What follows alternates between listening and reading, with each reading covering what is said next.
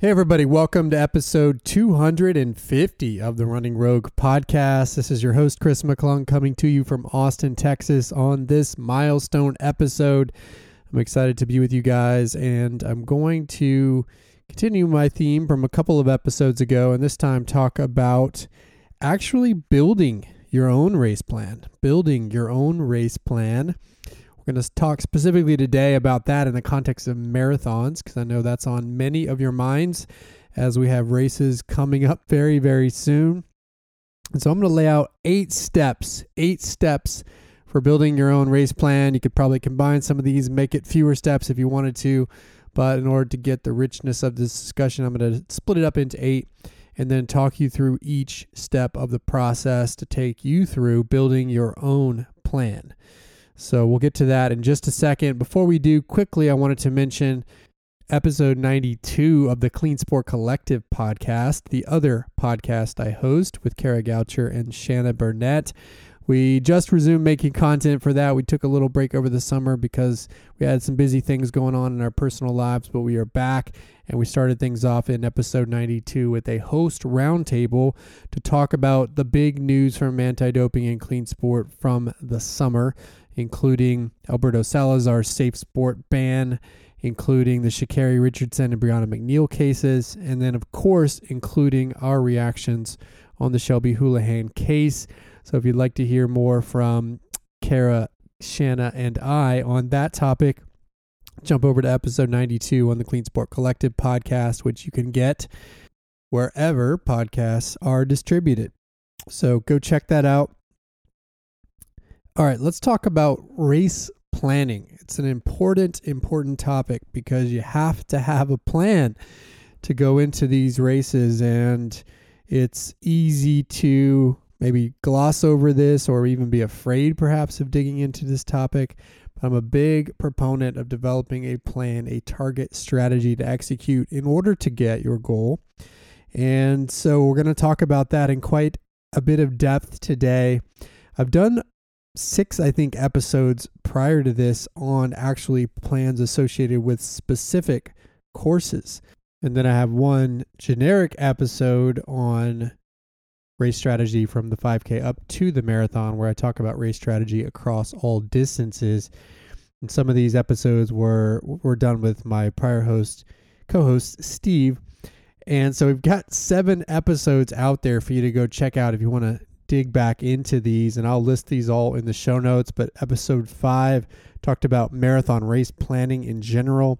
Episode 8, we talked about Austin Marathon course strategy, which is a hilly course. So if you want some proxy associated with a more hilly course, that's one to look at.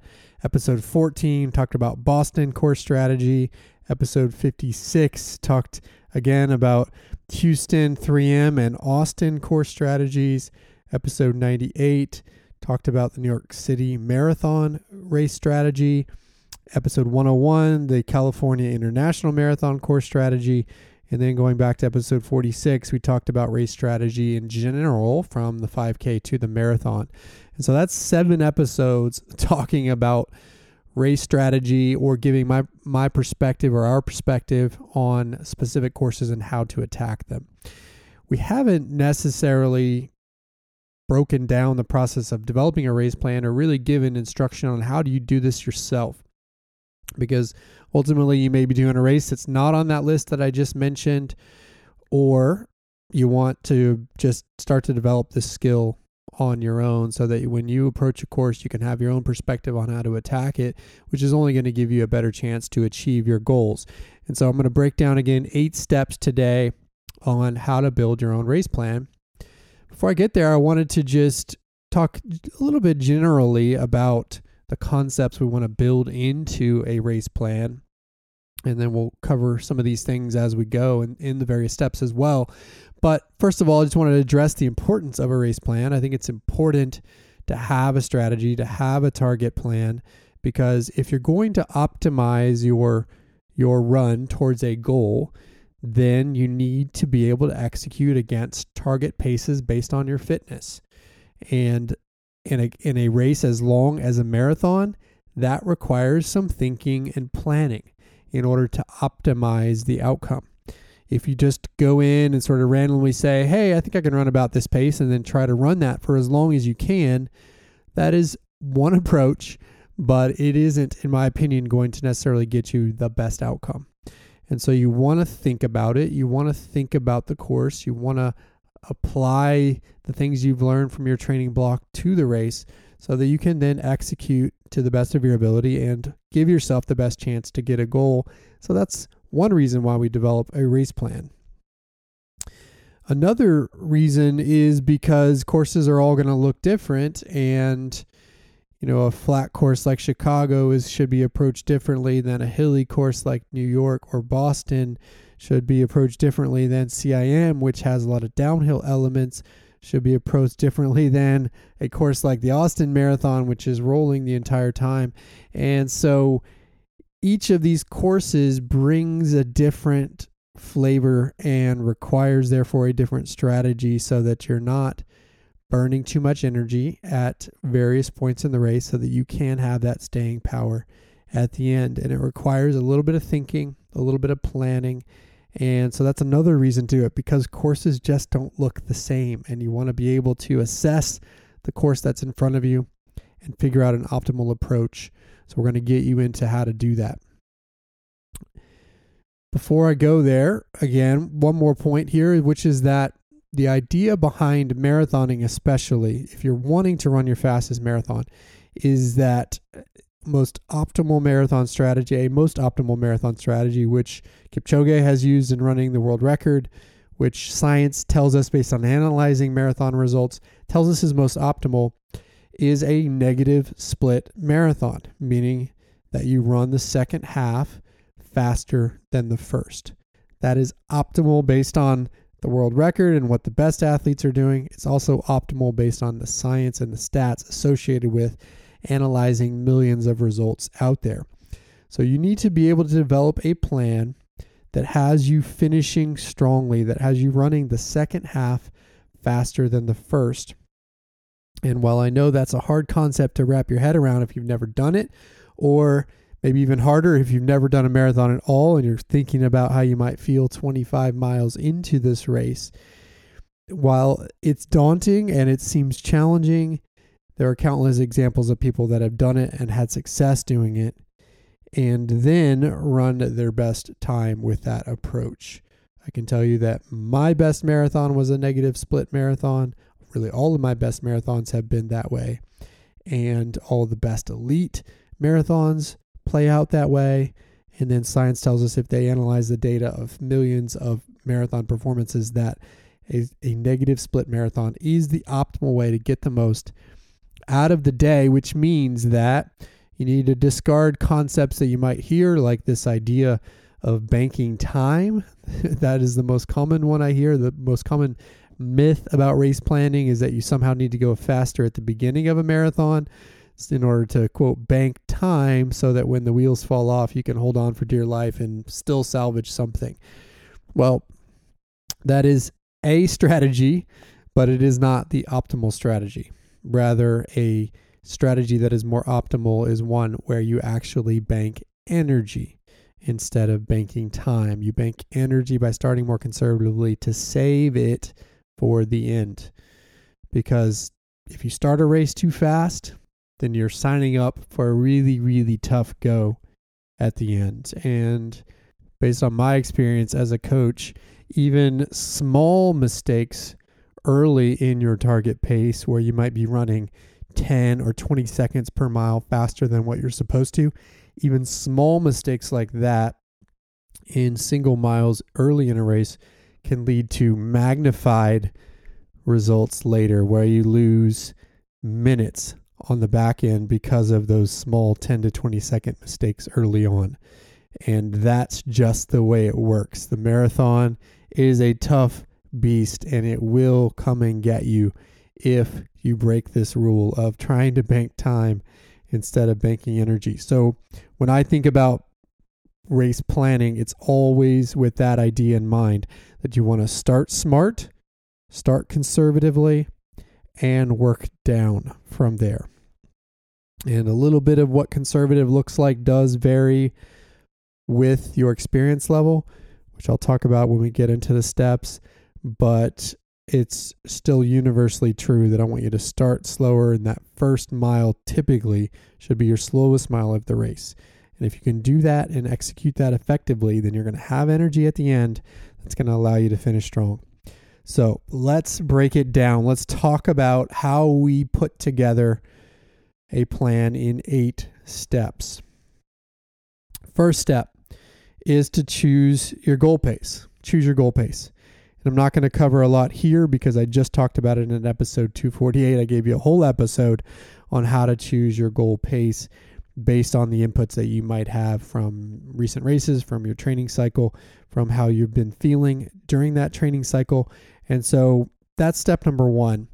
And when you're choosing a goal pace, essentially what you want to do for the marathon is identify what I like to call in my coaching vernacular marathon goal pace. That's the pace that you feel you could hold on average for a marathon if asked, regardless of heat or terrain. And so this is a goal not yet adjusted for your terrain or perhaps the temperature, but this is just if I was running a consistent pace for 26.2 miles, what do I believe I can do? And that might come in the form of a pace per mile. It might come in the form of a total marathon time. Either way, you can translate it back and forth. But you want to first identify that goal pace, and then we can get to the next steps. But as I mentioned, episode 248 will do that, so I won't be giving you a lot here on this step. But just make sure that you're taking that time to choose a goal pace that makes sense. That makes sense based on everything you've learned in training. And then, as I mentioned in that episode, based on the risk that you're prepared to take on race day. So choose that goal pace. The second step is gathering information about your race. Gathering information about your race. This should be the easiest step in the process. This is just collecting the base information that you need in order to make a plan. And so that looks like getting a course map, of course. That looks like getting an elevation chart that's actually useful. And by useful, I mean one that you can actually read and interpret, and that has a scale that allows you to understand the nuances of the course. Because some elevation charts will have this massive scale, and then you can't really tell what the undulations are throughout the course because they're basically hidden by the size of the scale on the side. And so make sure you get a good elevation chart with a reasonable scale so you can actually see the undulations. Sometimes you may also want to verify that elevation chart by looking at perhaps Strava outputs from others that have done this race in the past. You can go and search on Strava segments and find perhaps a segment that actually is the whole course. And that can give you information from Strava about what that elevation looks like, and can also show you potentially the pace changes that you might see in somebody's race as that elevation plays out. And so you want to collect the data and verify it and make sure it's accurate. I say that actually, that last point, and emphasize it a bit because there was actually an instance for an athlete that I had recently where the course elevation chart on the website was inaccurate. It didn't make sense. This was a course that was actually run along the water, but yet if you looked at the elevation chart provided by the race director, it was showing quite a bit of elevation change, something that would be more akin to what I see here in Austin on a hilly course. But it didn't make sense given the proximity to the water and so forth. So we were actually able to verify with some internet super sleuthing and the help of the team, actually verify what that course looked like by pulling Strava results and outputs from other people who had actually done that race before. And so that was able to, fortunately in this case, show us that the course wasn't as hilly as what was shown on the website. And so you just want to make sure that the information you're getting is accurate. And in particular, that you have that course map and the elevation chart, and then any information you can pull on people that have done the race in the past. Could be your old data if you've done the course or race, could be a friend's old data. That's just helpful information to help provide input to your process here. Make sure you have that info and that it's accurate. Third step, and this is probably the maybe it's too strong to say the most important step, but it's a really important step and one that you can mess up. So you want to be really cautious here. I would also say that this is something that takes a little bit of practice, and you may want to consult with others that have a mind like race planning, around race planning, that could help you do this while you're learning this process. But the third step is you want to chunk up the course into measurable chunks that have similar terrain. Typically, this is going to be anywhere from 3 to 6 chunks. I don't like to see more than that because then it starts to complicate the plan. But basically, you want to chunk up the course into at least 3, because a flat course will have 3 chunks as a sort of standard race plan, and up to 6 about as a maximum. And what you're trying to do is chunk up that course into sections that have similar terrain, that will have similar strategies. And when we get to this part, I want to talk a little bit about the concept around race planning, because I think a lot of people, when they think about race planning and think about pace planning for their marathon, they're thinking about, okay, I want to understand and have my mile by mile splits that I should be running in this race in order to get my goal. And while that may be an output of what we're trying to accomplish here, that isn't really the point. The point isn't necessarily to get your mile by mile splits. That is an outcome, but the point, and the more useful point, is that you're really trying to develop a strategy for tackling the course in a way that is most efficient. So you're developing a strategy for tackling the course in a way that's most efficient. The outcome of those strategies are paces that will help you measure against your strategy, but it still doesn't change the approach that you're taking here, which is that you want to understand what you're trying to accomplish with each section of the course, not just the pace you're trying to run. Because the paces will be an output of the strategy. The paces may also be a little bit wrong. I mean, you're essentially trying to make estimates of how the terrain might affect you. And when you get out there, it might look a little bit different, but you could still maintain the strategy while maybe the paces that you had planned aren't quite right. And if you're maintaining the strategy of your plan, then it's gonna be okay. That's the important part here.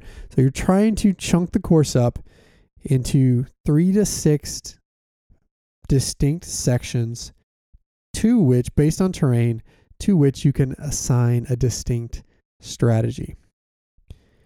There will be paces associated with that, but you still want to understand, what am I trying to accomplish in each section of the course? And that's a little different necessarily than the paces. Paces will be an outcome, but it's a little bit different than the paces you're trying to achieve. And this also is where I'll quickly digress and say that I really get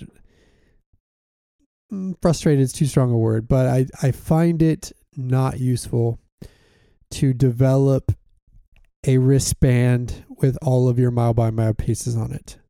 I don't believe that is a useful exercise. And in fact, I think it can be a dangerous exercise. And look, you may disagree on this point, and I understand everybody's going to have a different approach.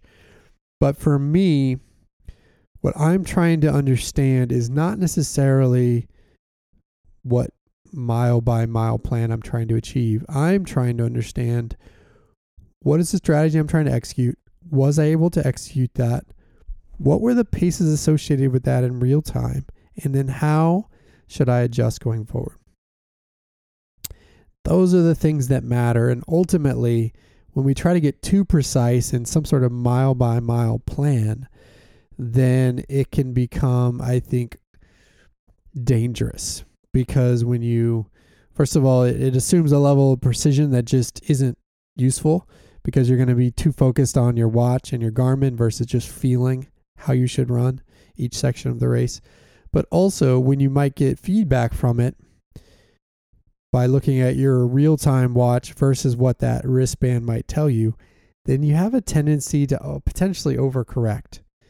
Oh, I missed that mile by 5 seconds. Therefore, I need to run 5 seconds faster in another mile in order to make up for it. And you start to try to overcompensate instead of just following the plan, the strategy overall. And so when I see some of these websites that purport to give you a mile by mile plan based on the terrain, you can input the terrain and your target pace, and it'll spit you out a wristband or a mile by mile plan that says this is what you should run for every single mile of the race. In particular, I've seen this for the Boston Marathon. That to me, again, isn't useful because it doesn't tell you how you should be running the race. It just tells you a pace to run.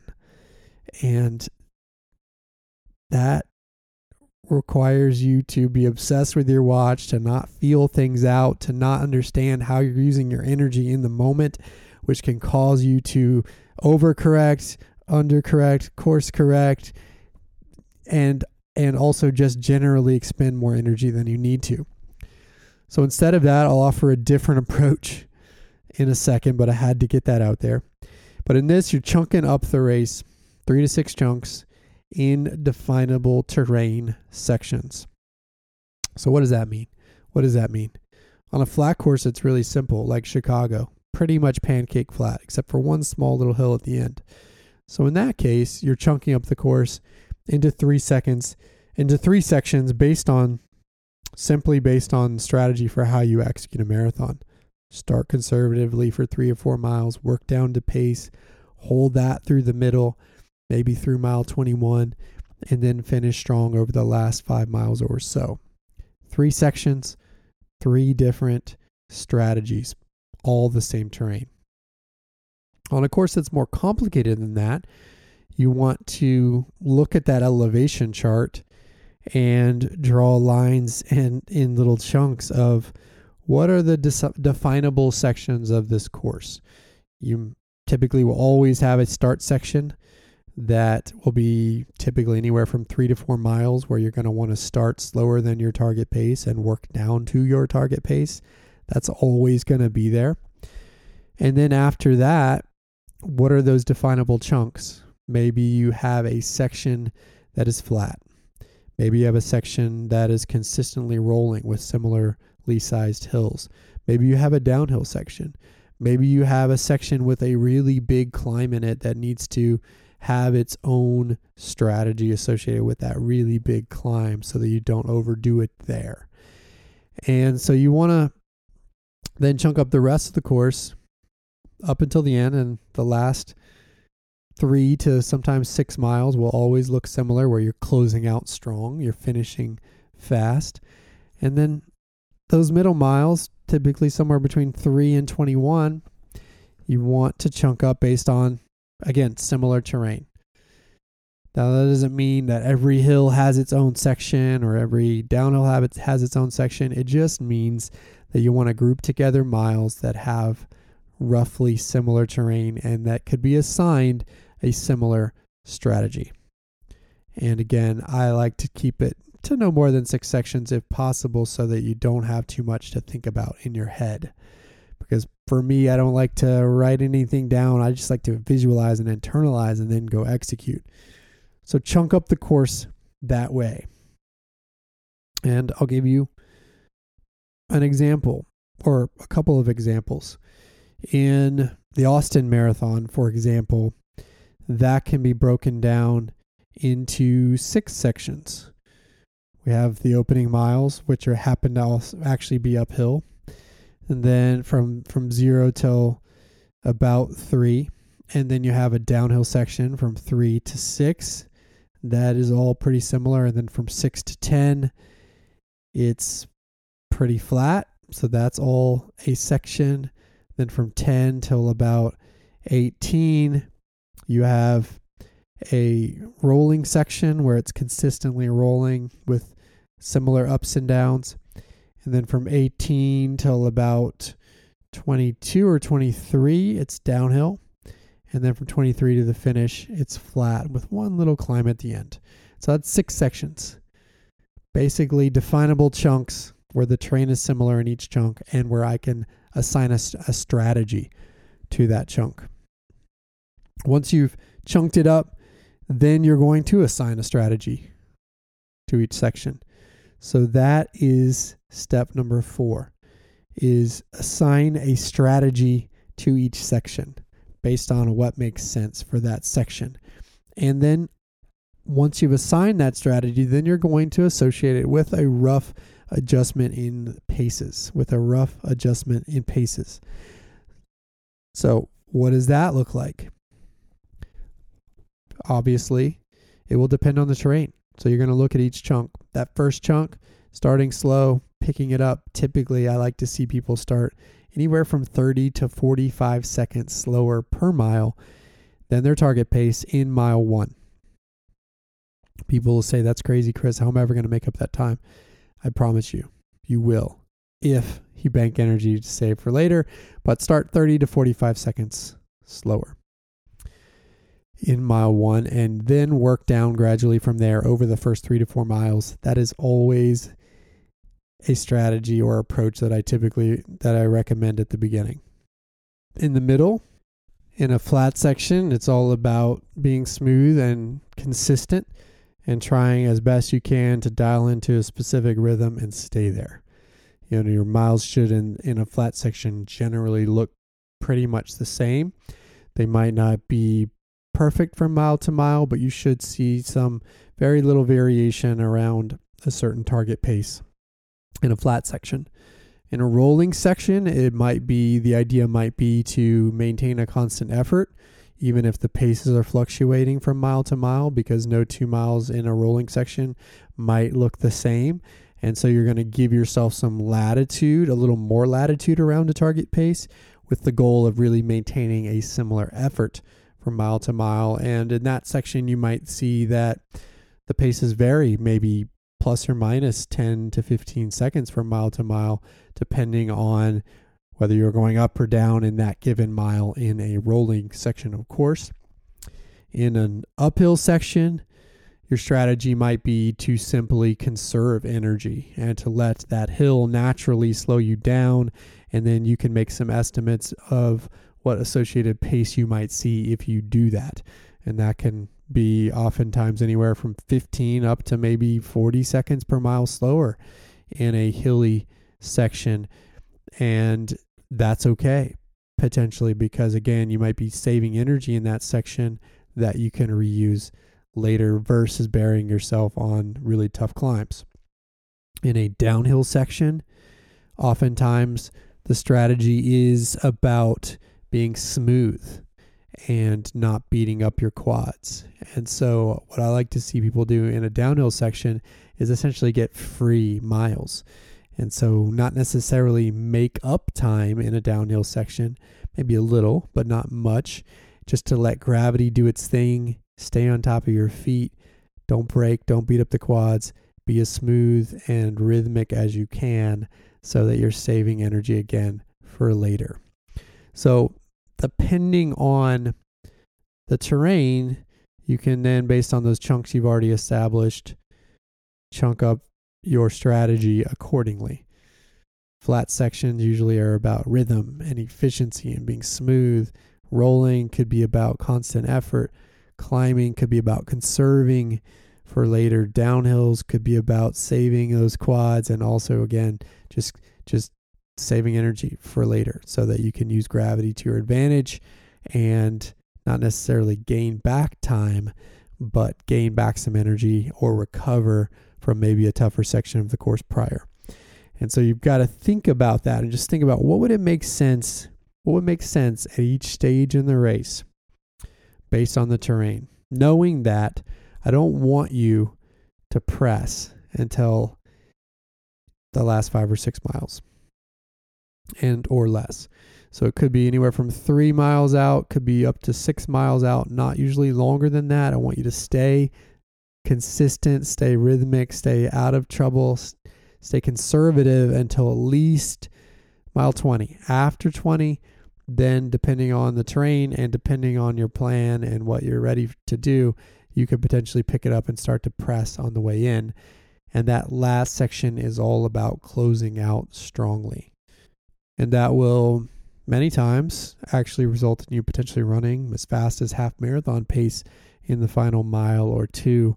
But you want to think about that last section, think about the terrain in that last section, and assume that you're going to have something there to finish it out strong.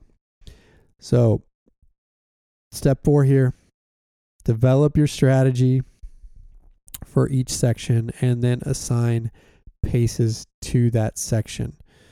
Could be your target pace, could be your target pace plus X or minus X, could be your target pace plus or minus X.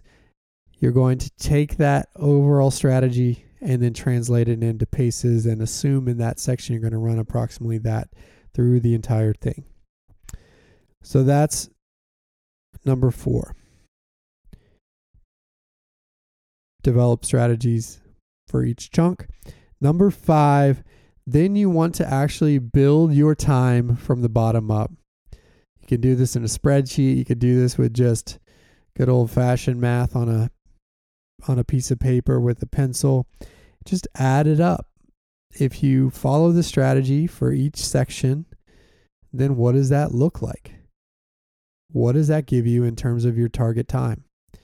One shorthand way I like to do this is not necessarily by adding up all of the minutes and seconds, but by just simply adding up the difference in each mile between that target mile and my target pace.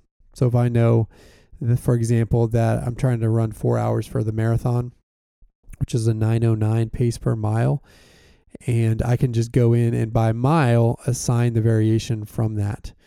And so if mile 1 is 9:40, then that's plus 31 seconds.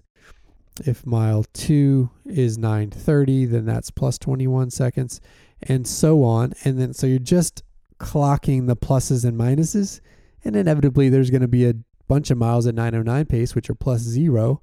And then you'll have some miles at the end that are faster that will deduct from that time. And so then with the pluses and minuses, you can pretty quickly get to where you will be plus or minus that 4-hour goal at the end. And so build it from the bottom up based on your strategies just to confirm, does this make sense? Does this add up? Does it get me to my goal? And then, of course, that might then prompt you to make some adjustments. Again, not that you want to necessarily disconnect pace from strategy, but you might, once you start to add it all up, think, okay, does this make sense? Does my strategy and the paces I've assigned to that, do they actually gel with what I think is going to be possible out there on the road? And then make some small adjustments if needed. But either way, you're going to make sure that based on chunking up the race and the paces you've assigned to it, that it builds up to the goal you're trying to shoot for. And if not, then you need to make some adjustments, either in the paces associated with each strategy, again, as long as it still makes sense, or maybe you need to make adjustments in your steady state pace in order to get to the goal that you want, because the course is going to be what the course is going to be. You're going to have to run it in a smart way, but you might have to, for example, get to a little faster target pace in order to get the total time you want on those flat sections, if it's all going to work. And then you can gut check and say, hey, does that make sense? Do I think I can do that? So you have to then build it from the bottom up. This is step 5, and then make sure it makes sense and then make adjustments accordingly. Again, it should all gel. It should all be connected to reality based on what you think you could do in each section. And then you can lock in on the plan if it all makes sense and after making any adjustments that you need to make. Step 6, layer in the other components of the plan. The nutritional components, the hydration components, where do those things fit? If you're taking gels, what miles are you taking gels? If you're hitting water stops, what's your plan associated with that? If you're doing something else, what does that look like? Make sure that you build in the nutrition and hydration part, and that it actually syncs up with your plan. So for example, if I'm going to take gels starting at 1 hour and then every 35 minutes on the course, what does that look like? How does that pair with my mile by mile strategy? At what miles will I be taking those gels? Does that make sense based on where the water stops are on this course? So layer that nutrition and hydration strategy on top of your mile by mile pacing plan, just so you can sync those things up and note where you're going to actually take nutrition, take your hydration, take any salt pills you might be planning. Just layer those two things together so that it makes sense. Step 7, visualize the plan. Step 7, visualize the plan. And this I cannot underscore enough. You need to run this race exactly as you planned it in your mind's eye. Not necessarily all at once, but at least in chunks before race day. That means taking time on an easy run. That means taking time while you're daydreaming, waiting for something to happen in your life, and just visualize every step of the race. From the pre-race chaos and energy to that gun going off to you executing your plan in each chunk as you've defined it, to you executing the paces that you've defined, all the way to you getting to that finish line with your goal time on the clock. You want to visualize it in your mind's eye, trying to pull in all of the senses, not just the visuals, but also the things that you might hear, the things you might smell, the things you might feel. Pull all of those things together as best you can into a visualization exercise in whatever chunks make sense for you, so that you can run this race in your head before you ever do it in real life. Again, might sound cheesy, but I promise you it works. It is a way to practice without actually moving your body that is very, very powerful. And there are some studies that actually say it can be more powerful even in some cases than physical practice. So visualize the plan. Part of visualizing the plan is also visualizing what could go wrong. And so I would also, as a part of that, think about where you might have issues. Think about maybe that side stitch that might pop up at mile 17 when you're still supposed to be feeling good. You're not to the wall yet, but that side stitch pops up if that's maybe something you've dealt with in the past. And then visualize working through it. Visualize running too fast in a certain mile and then adjusting for it.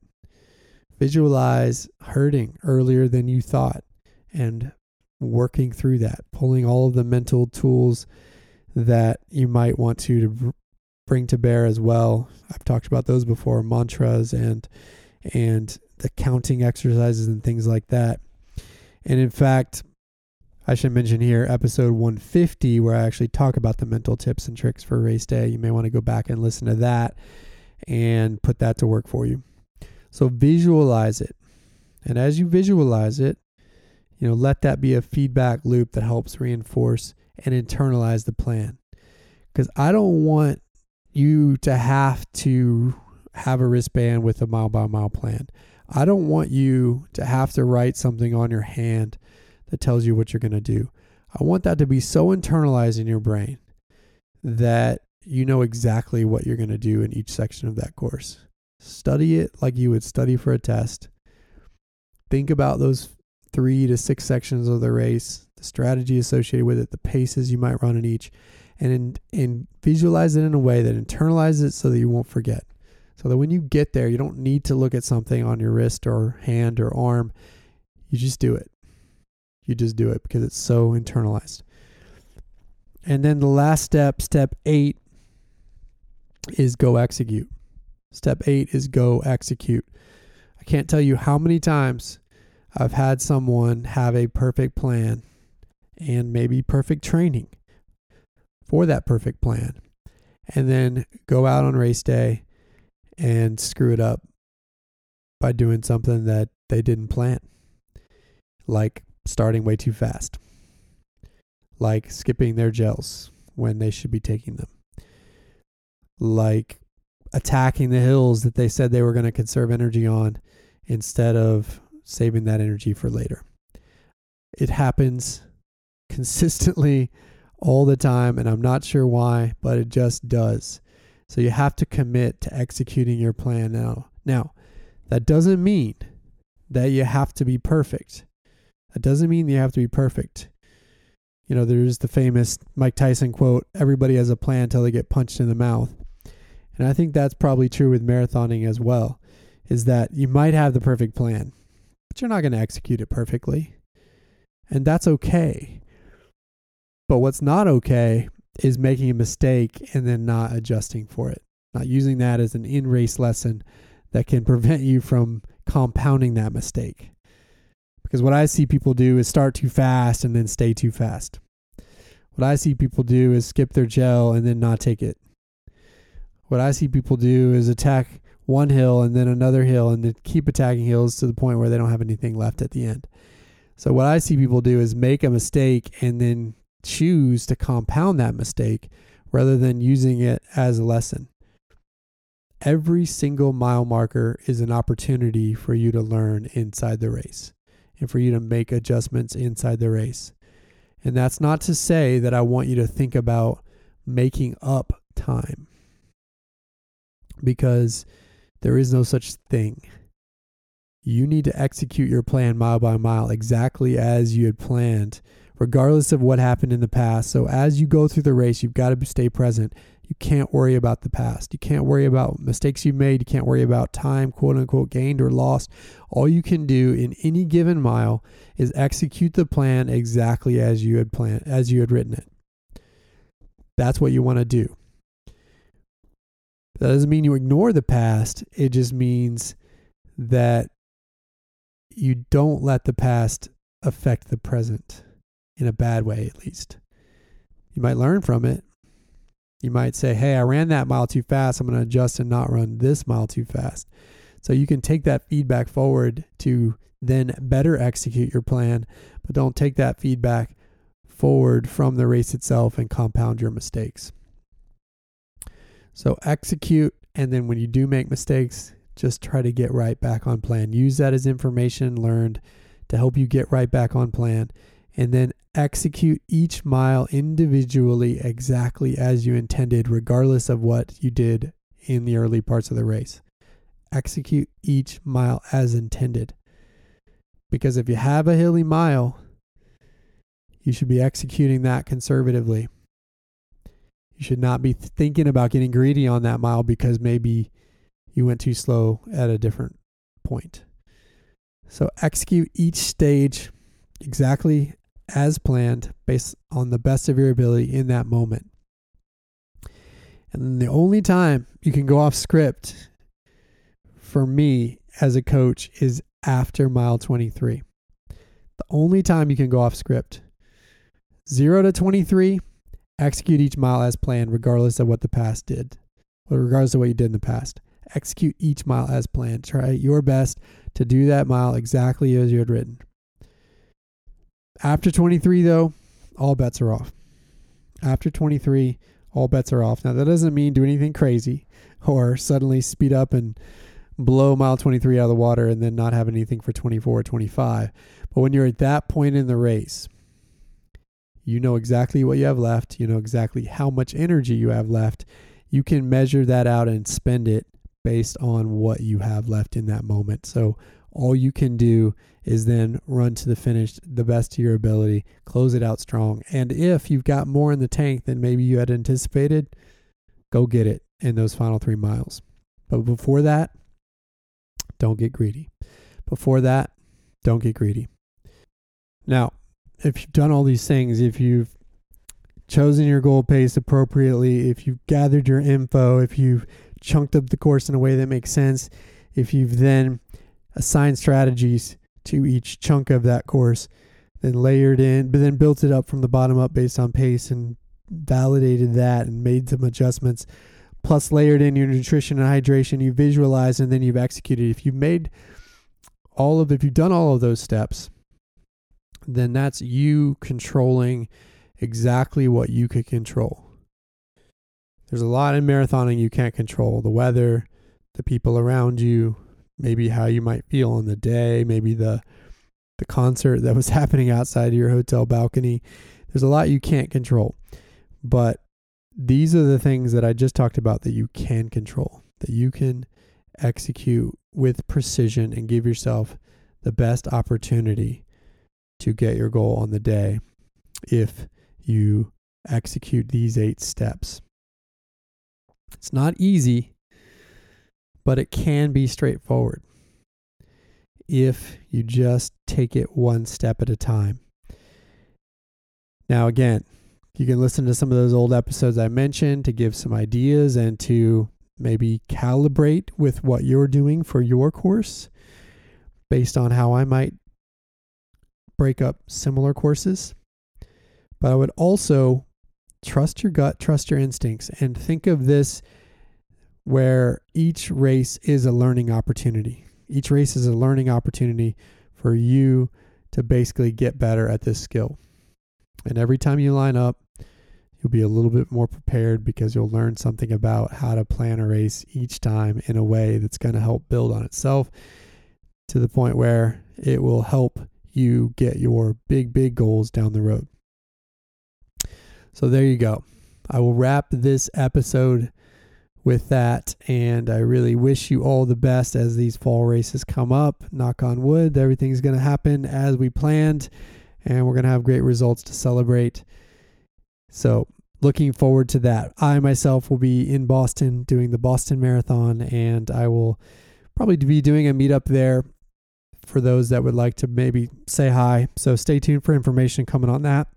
Otherwise, you can check us out at roguerunning.com as always, and you can follow us on social media at Rogue Running on Twitter, Instagram, and Facebook. Until next time, we'll talk to you soon.